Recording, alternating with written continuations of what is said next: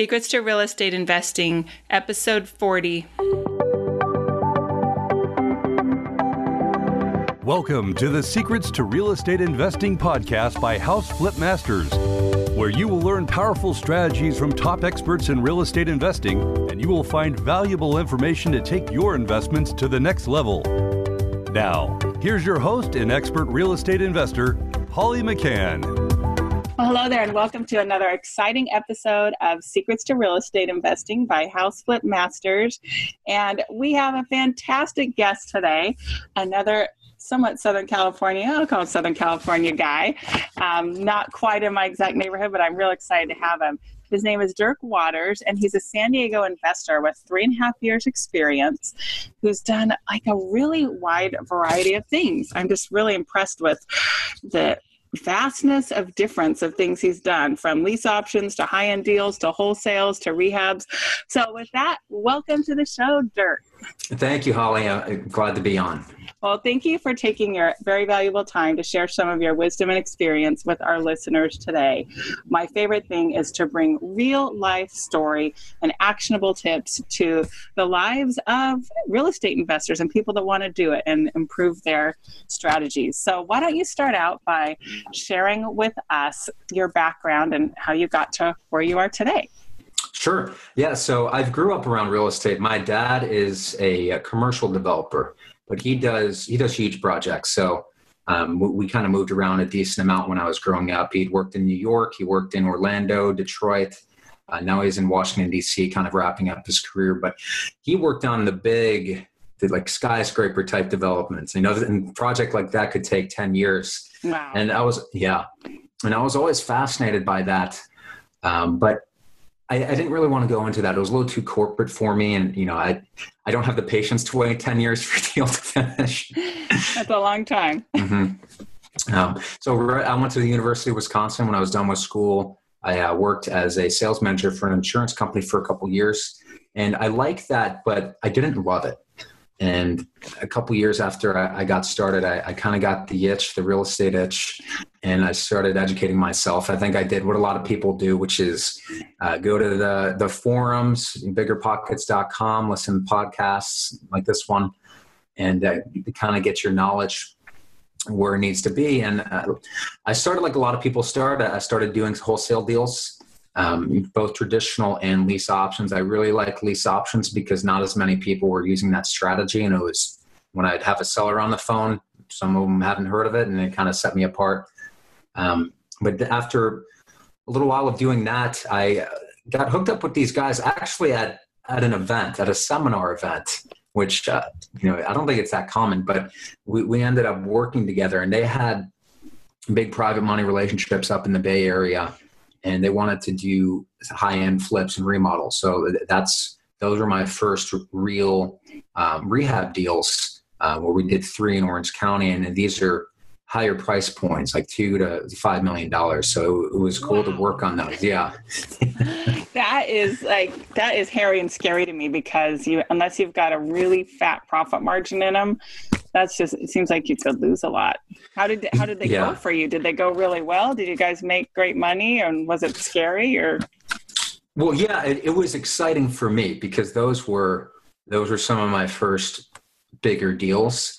And I went through a lot of opportunities before we settled on the ones that we actually did. So there wasn't an amazing margin, but it was good enough. You know, it was something that I would still do now. And that was 2015. So that, the market was still going up, and, it was all right. They went really well. So it was exciting, and it was awesome to go through that experience. That's cool. That's really cool. So tell us a little bit more about what you're focused on now and what you've done in the last couple of years. So you got into the high-end flips, and what else? So now I have a couple really fantastic partners, and we focus on not necessarily high-end flips. We will do the high-end flips, but like a lot of investors in San Diego, the median home price is about $450,000, $500,000. So we're doing flips in that ballpark, but to kind of set ourselves apart, we'll go higher than that. So a lot of our flips are $700,000, $800,000, $900,000, $1 million. And every now and then we'll do one, $1.5, $2 million.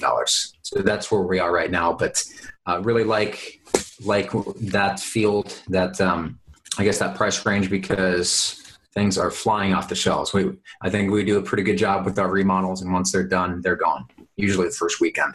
Oh, that's awesome. Yeah, that's great when you don't have to worry about them hanging around or anything. Mm-hmm. Well, tell us a little bit more about like who influenced you and what programs, because you're kind of more new into this than some of the people I talked to. So what was some of you mentioned Bigger Pockets forums. Did you do any other formal real estate education? I did a couple courses through Kiyosaki's program. Uh-huh. And, those were okay. I think what that did for me was that was kind of my burn the ships moment, where I really made the commitment to go and do it. And I think you have to have that.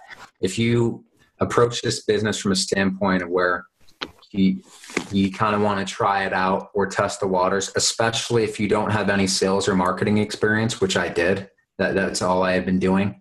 And I had worked on commission for years, and I had renewals at the time that I left from my insurance business.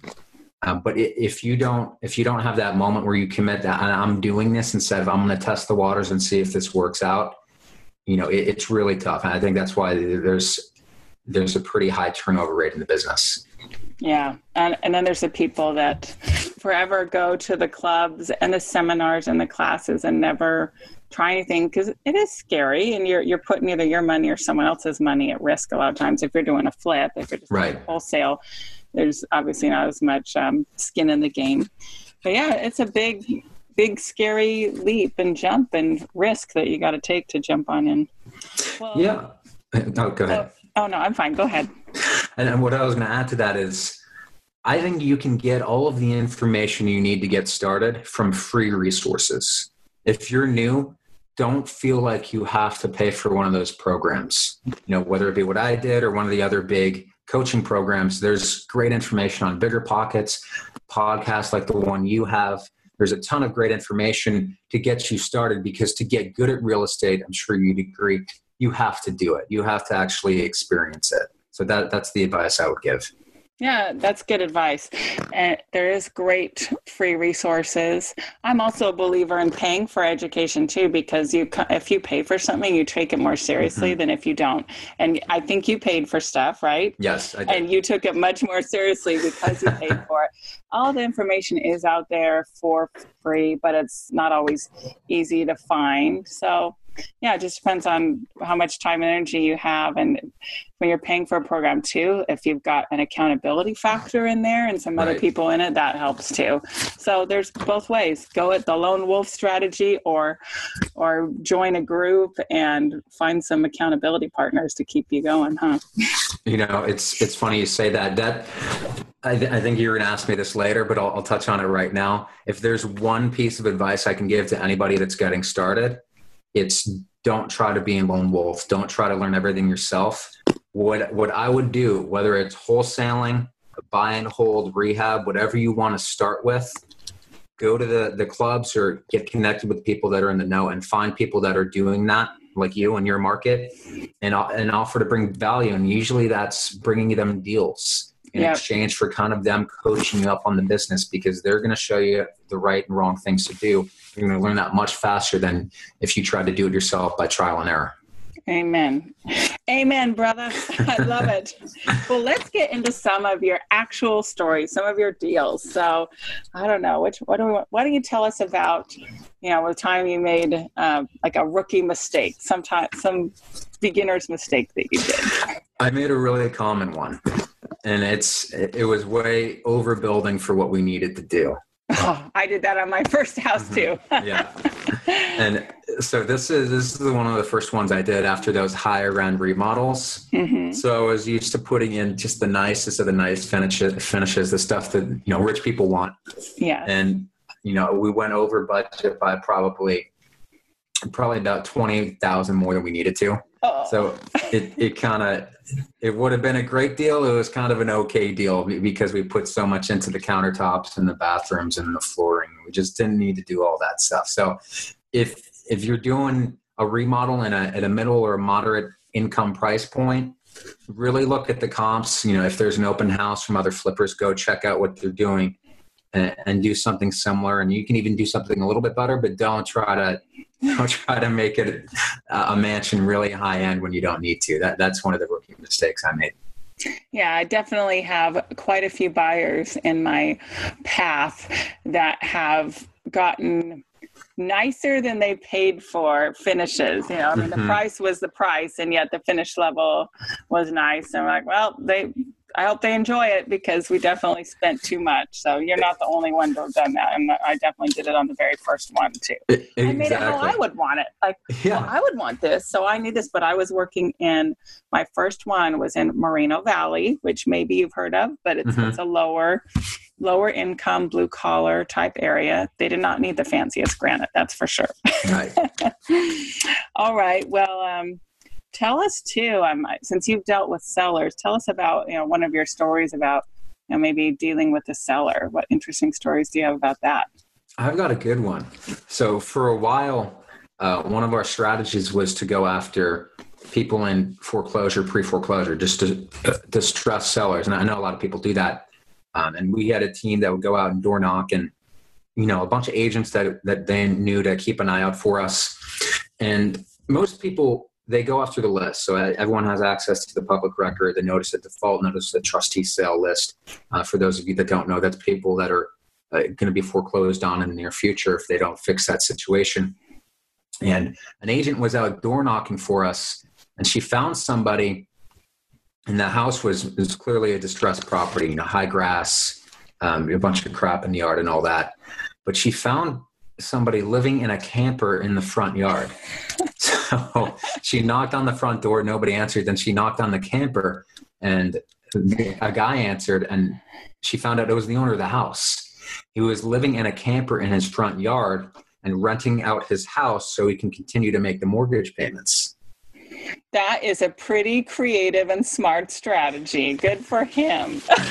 Yeah. But the thing is, it wasn't, I feel like when a lot of people get into that situation, it's sad because they're in survival mode. He wasn't living well. He wasn't in default because he was doing that, but the quality of his life wasn't great. And he was like other people that continued to live in their homes, but were on the list because they hadn't paid.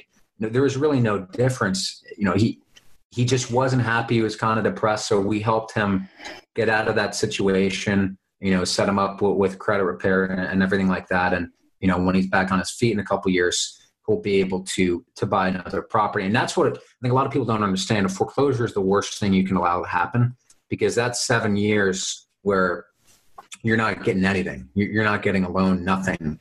But if you're willing to do a short sale, and then just show, or even a bankruptcy, and show that you're willing to work with your creditors, it's probably 2.5 years where you can get back into something. So I think a lot of people don't understand that. And we were able to help him in that situation. So you did buy his house? We did. Yep. We bought it. We fixed it up, and that was a nice project, but it was bad inside because those tenants were not taking care of the property. It was kind of like the worst college frat house you've ever seen. Honestly. I bet it smelled great too, huh? Oh yeah, they always do.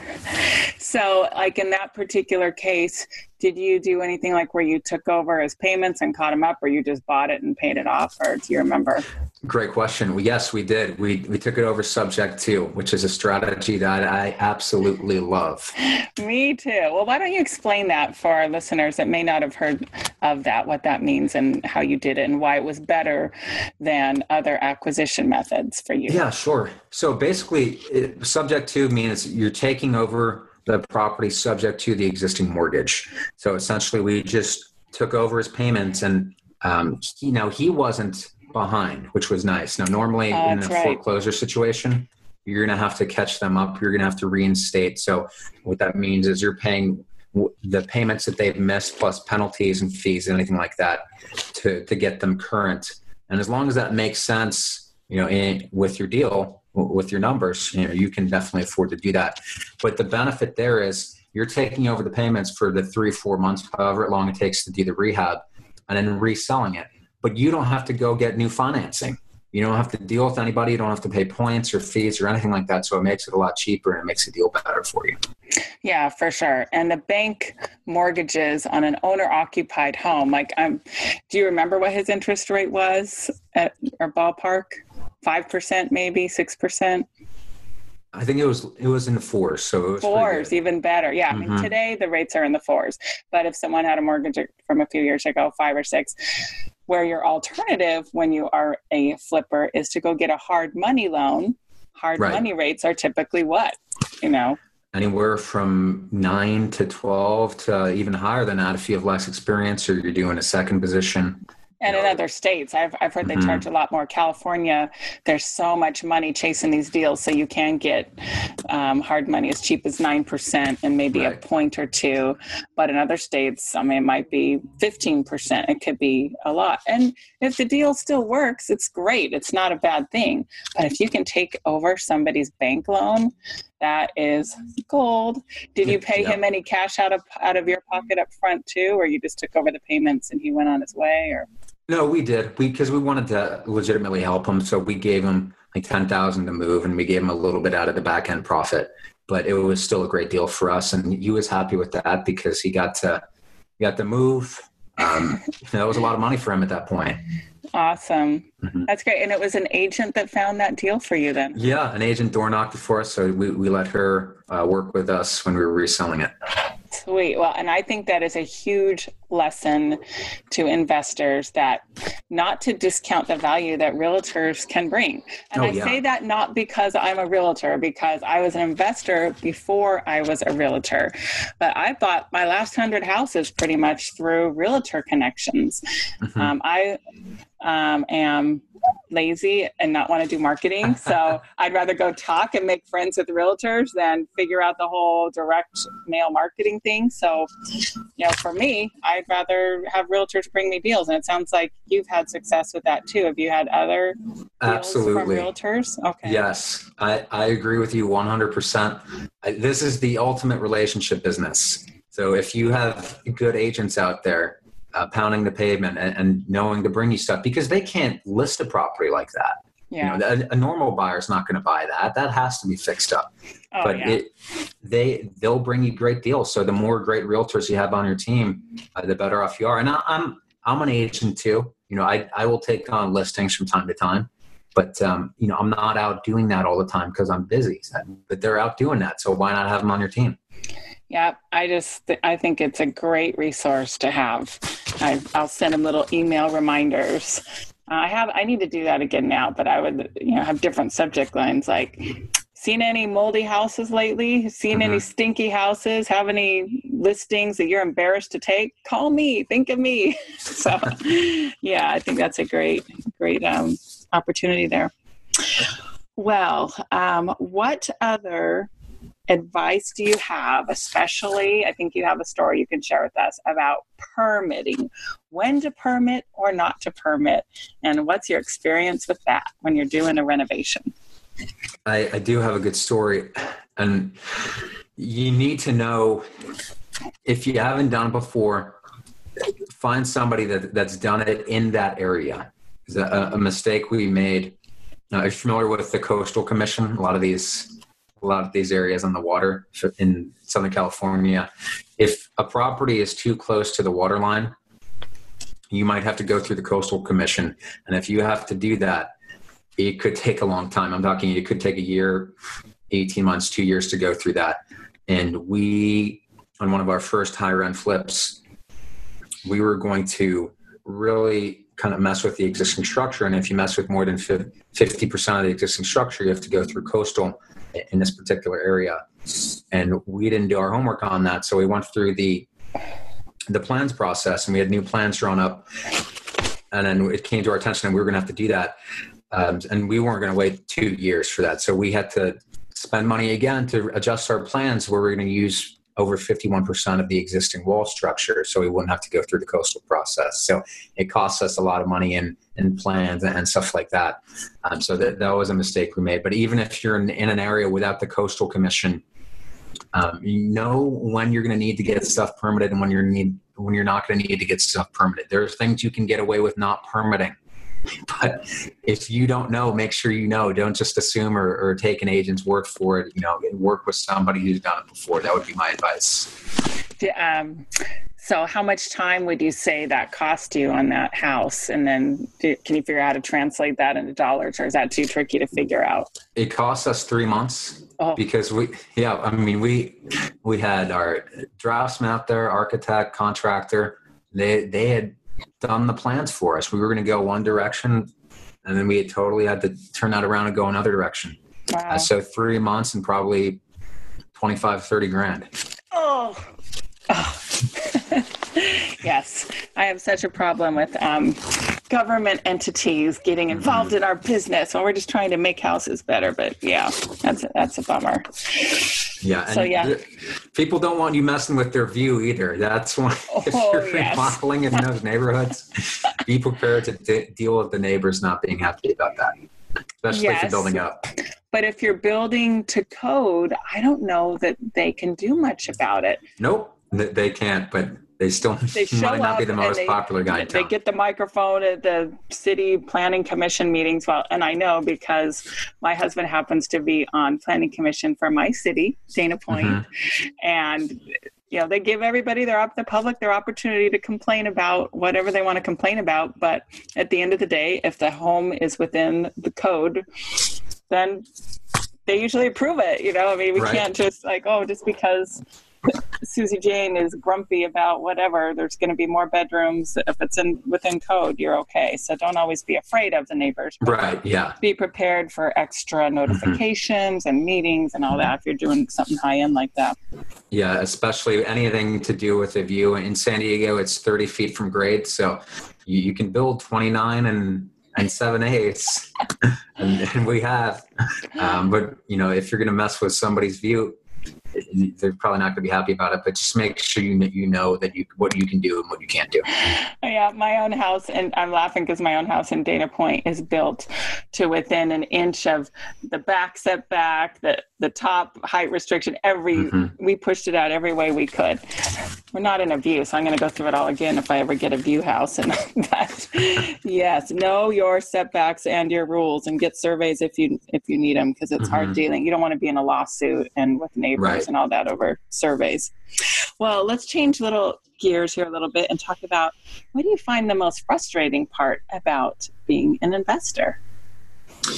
I'm a very punctual person. I'm the type of guy that if I say I'm going to do something, I'm going to do it. So I don't like when, the waiting game. Sometimes people won't get back to you and all that stuff, and that's frustrating for me. I'd like to move things along faster. Sometimes dealing with contractors, not sometimes, a lot of times it's like that. So just keeping things on schedule and I would say put in good systems. Otherwise, you're going to be babysitting people all the time. So just staying organized and staying on top of all the little moving parts is one of the most frustrating things for me. So what do you use when you say have a system in place? What do you use to manage contractors or stay on top of them? To manage contractors, we have a project manager now, bringing one on board. Before that it was kind of just driving around and making sure they're doing their thing. So, and there's not really an online thing we use for that, but the one thing we've implemented into our team is Slack. I don't know if you've heard of that or used that before. I've heard of it. I haven't used it. So tell us about it. What is Slack? Slack is amazing. It's just sending emails back and forth can get really cumbersome and stuff gets lost. People don't see stuff. But Slack it's like a message system specifically for business. And so you can send files, you can send pictures, you can organize. So you can have a section for one particular deal. So all the communication stays in one place. Potential deals, all the communication stays in one place. And when you get a Slack notification, this is specifically business. So people tend to pay attention to it much more than a text message or just an email. So that's worked really well. I really like Slack. I have to check that out myself. because I'm using text and emails. So, and I love Google Drive. I just a couple months ago implemented a spreadsheet system with my main contractor where we have the whole contract line by line and a dollar value for each part of the contract. Because he used to just would say, oh, give me 3,000 for this week or 5,000. I go, I don't know if you've done enough on, percentage of completion. So this is working really well. I make him tell me, how much of each task is done. And so we share the spreadsheet, and it's really cool. So then there's no kind of wondering or going back and forth. That's awesome. Yeah, Google Drive's amazing. Yeah, love it. Planning a wedding right now. So we have a Google Drive doc between my fiance and her whole family and everyone. So yeah, okay. Works for weddings too. Love it. Yeah. Okay, tell us an important characteristic of yours that has helped you be a successful investor. Resilience. Yes. I think you, especially in this business, things are not going to go to plan a lot. So Ever? Yeah, you need to be able to think on your feet. So don't look at things like how you would have liked them to go when they started. Look at the current situation and how you can solve that problem. Because, I think back to that movie Apollo 13. Yeah, have you seen that? Mm-hmm. Where they're up there and they're screwed in like the middle part of the movie, and they find a way to keep their oxygen supply going longer just with miscellaneous. They MacGyvered it with miscellaneous stuff that they had on the space shuttle. I think you have to apply that type of thinking to real estate where, okay, this isn't working. How else can we make this work? What are the other options instead of just freaking out about it? And, that's really not going to do you any good. So be resilient. Don't let anything get you down for too long a period of time. Just move right on it and have that think scan and solve the problem instead of being worried about it. Yeah, and when you don't know the answer, think, who might know the answer to this? Right. I am in this mastermind. I'm not going to, it's not a mastermind group in the true sense, but I'll say a group email with lots of investors, and we'll just throw out, hey, I've got this problem with a tenant, or I've got this problem with a roof. Who do you know that can help? And there's probably 100 or 200 people on it. It's so cool because we all just pitch in. Oh, I've got a solution for that. Mm-hmm. So you don't have to know how to solve it all yourself, but you got to think, who might know the answer to this? Which once again goes back to relationships. Make friends, have friends, offer value, and then you can go to them when you get stuck on things. Yeah, resourcefulness. I mean, you said it. Yeah, absolutely. That's for sure. Well, we're getting close to the end of our time here, but why don't you tell us, if you would, what your thoughts are about, the market today, and also, going off of that, what are your goals for the year too? Yeah. So the market, there's really low inventory in San Diego right now. It's the lowest inventory there's been for 13 years. Mm-hmm. But it's kind of unique because at the same time, housing affordability is really low. And I know unemployment, last couple of years has been improving, but the type of jobs that are being created aren't the jobs that are going to allow people to afford homes in San Diego. The median price point is $450,000, $500,000, and it's the lower paying jobs that are being created. So I think that's kind of a misleading number. So when inventory increases, I believe the market will go down. A lot of people think the market's going to continue to rise, and I think it could for a little bit longer. But I think we are peaking. I don't think it's just going to be one of those things where it's forever increasing like that, because it's cyclical. About every 8 to 10 years, we have a dip. And, every time that happens, historically, people think, oh, no, it's going to keep going up. But I don't think so. There's not enough people to continue buying homes at higher price points. Mm-hmm. That's just my take. So if you're flipping, you're in great shape because you're in, you're out fast. And thankfully our market is very inefficient. It doesn't happen. Things don't turn on a dime or in a nanosecond like they do in the stock market. So you have time to get out. But yeah, if you're holding rentals, might want to consider where they are and all of that, and how long you want to keep them, huh? I mean, what do you think? I think that we are high. I think that we have support, at least in Orange County, to kind of stay high. The low inventory is keeping prices up. That's for sure, because I see that. I'm an agent working with buyers and sellers all the time too. So I see what's going on. Multiple offers still on things, anything under 700,000. Things just like, it's crazy. People are just like vultures on it. But I'm holding on to my rentals because they're all in the Inland Empire, which, I mean, if you're not local to California, that's a lower price point, an hour inland or more. And I think there's enough support to keep those. So I'm holding on to those rentals, but I don't think I'd be holding on to rentals in Orange County and the higher priced areas. Yeah, I agree. 100%. Yeah. So what are your goals for the year? My goal for the year is very simple. 50 deals. Now that doesn't have to be all investments. I do take on good listings as well, but just out there hustling and getting to that number 50. So 50 deals, very simple. Good for you. And you got a wedding to pay for too, huh? Or maybe the bride's mom is paying for it, huh? Hey, you got incentive now that you've got a lady in your life and that's true. Starting a whole new life. That's exciting. Well, I've got some time. It's May 2018. So. It'll be here before you know it. I know. Well, congratulations. I'm excited for you. That's really fun. That's great. Well, tell us how, if people want to get in touch with you and what you're working on, what your website is, how would people get in touch with you, learn more about you? Yeah, absolutely. So I have a website. It's just my own name, dirkwaters.com. If you'd like to, you can check out, I have some blog posts there. I also have a podcast, a real estate growth hacker podcast that's on iTunes. So go check that out, subscribe. You can give me a call. I do answer. My own phone number is 619-839-5757. Excuse me, 9757. 619-839-9757. And Facebook's great. I'm on Facebook all the time. I do a lot of my marketing from Facebook. So if you want to send me a friend request and message me, that's fine too. So any one of those. Awesome. Yeah, check out his podcast for sure. So thank you so much for your time. I loved hearing your stories. I love hearing true experiences of people really making it happen. And reach out to Dirk with any questions, or if you want to see how you can work with him. If you're in the San Diego area, there's probably some good relationship opportunities and ways you can work with him and have a win-win situation there. So with that, thank you for your time, and get out there, my listeners, and apply these lessons. Take some action, find some other people doing it, and go have some success. Thank you, Dirk. Thanks, Holly. I appreciate it.